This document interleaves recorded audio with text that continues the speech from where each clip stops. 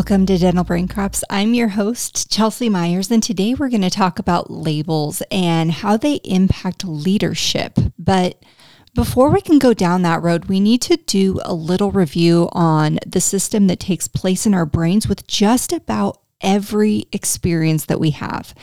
And that is the thought, feeling, action system.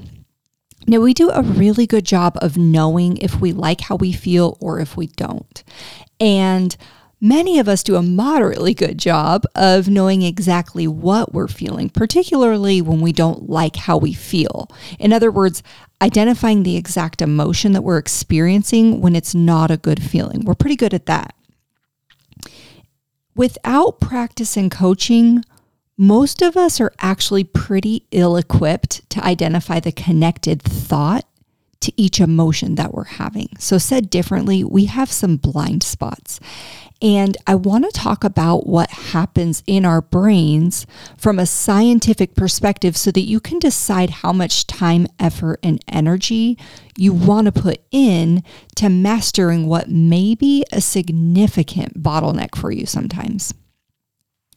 When we have a new experience, we have a lot of choices about how we're going to experience it. We get to choose what we're going to think about going into it, if we have enough time to notice.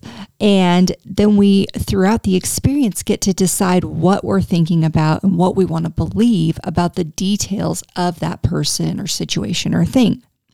Now, that initial exposure then becomes our reality. It becomes a memory that we file away about the person, the thing, the situation, whatever it is, which can be great, especially if it's a positive experience that we want to repeat. On the other hand, let's say that your thoughts about the person or situation were that it was a bit of a bummer or a total disaster. Left untouched, that memory now gets filed away, but there's something that we need to be aware of. When we land on a conclusion and file it away in our brain, it becomes accessible. And this concept exists in habit formation. So if you're only half listening, this is a good one to sink your teeth into. Once we make a conclusion, we have a thought that we choose to believe, and it gets filed away in our brain as information that we now know.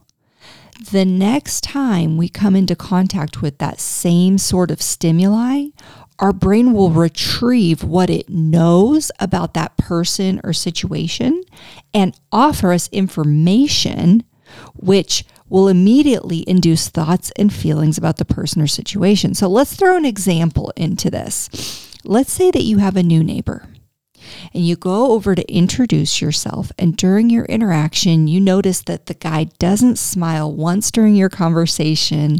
He's got little to say, and it seems like he's eager to end the encounter. As you walk away, you think, he's not the friendliest neighbor.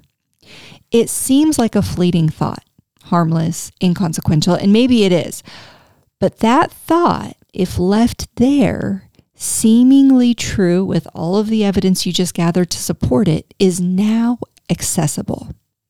And the next time you see neighbor guy, your brain will remind you that he's not the friendliest neighbor, which could spark any number of responses from you. You might try talking to him again. You may keep a distance. You may wait for him to approach you. There are a lot of things you might do, but that thought is stored and it will show up. And if the guy doesn't completely disprove it with different actions, your brain will notice the things that he does and doesn't do that confirm that he's not the friendliest neighbor. And that belief will become even more impressed into your reality. He's been labeled. And the more often we think something, the more subconscious it becomes, which is where things can get really slippery. Subconscious patterning is where unfavorable reactions repeat themselves, where overeating Oreos occurs, where spending too much time on social media happens. But why does it happen? Let's go into the scenario. Now that the neighbor guy is labeled as not the friendliest, and that accessible label has been thought a few times, it begins to impact how we act and how we approach him. Because the thought, he's not the friendliest, creates a feeling. Some people may become anxious with that sort of thought. Some people may become irritated. Other people may be resistant. The perception of less friendly behavior is received differently with each person, but the thought will certainly create an emotion, and that emotion will be experienced physically. When you see the new neighbor and think he's not the friendliest neighbor, let's say you become anxious around him. For me, anxiety is a racing heartbeat and a tightening sensation in my shoulders, and sometimes a really high-pitched ringing in my ears. Or let's say you're the type that becomes frustrated with unfriendly people. Frustration for me is experienced with a heaviness in my chest and in my head, almost as if I'm being pulled down. And it's sometimes accompanied by a warmth in my throat. I'm describing the physical impact of my feelings, and it's an exercise that you'll want to become really proficient at. If exercising creative power is at all important for you to have.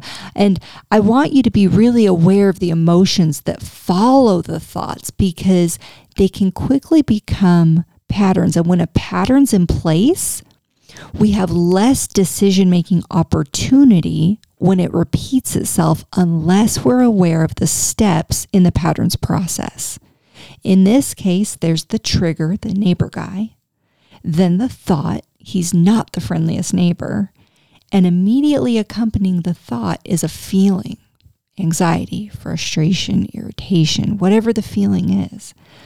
And after a few times of seeing the guy and having the thought-feeling combo take place in our mind and body, the brain accepts the pattern, and it can do this tricky thing where we then see the neighbor guy and the body will go straight into increased anxiety mode before we've ever been aware that we had a thought about our perceived opinion of him.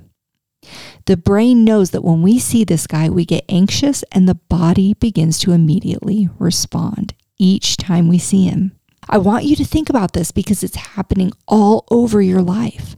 There are certain people, places, things you've programmed your responses to that may not be benefiting you in any way, and they may be holding you back. Experiencing anxiety, frustration, or irritation connected to an unfriendly neighbor does nothing for me. I don't gain anything from the feelings that I have in those situations. Nobody gains from me feeling that way in those situations. So I want to know the components of what's happening so I can interrupt the process. We take action based on our thoughts, and our action impacts the people around us, whether that's the new neighbor guy, our family, or our teams at work. We have to be aware of the tremendous impact that we have. We are leaders who work with people who work with people. That means that an anxious or frustrated or irritated version of myself reaches people who are then forced to figure out how they want to think and feel about that version that they're dealing with of us. And while trying to do other things that they're involved with at work or at home, and many times without a coach to help guide and support their thinking as they're dealing with us and our thinking. We need to think of ourselves as leaders of leaders. When you carry that mantle, you make different decisions. You think more strategically, more intentionally. A leader of leaders strives for constant and in-depth self-awareness, a quality that, when absent, restricts the leader from his or her potential. And if it's uncomfortable as you begin to identify what you're thinking and understanding those thoughts and how they're impacting your emotional fuel, and even maybe impacting the way you've been acting, then I applaud you, because there is absolutely no way for you to progress and advance while staying the exact same. You have to uncover the muck. You've got to find the gaps. And when you do, as you grow, you'll inspire the people around you to be more reflective, more involved in their personal growth, and more engaged in their professional development. I appreciate you joining me for today's episode.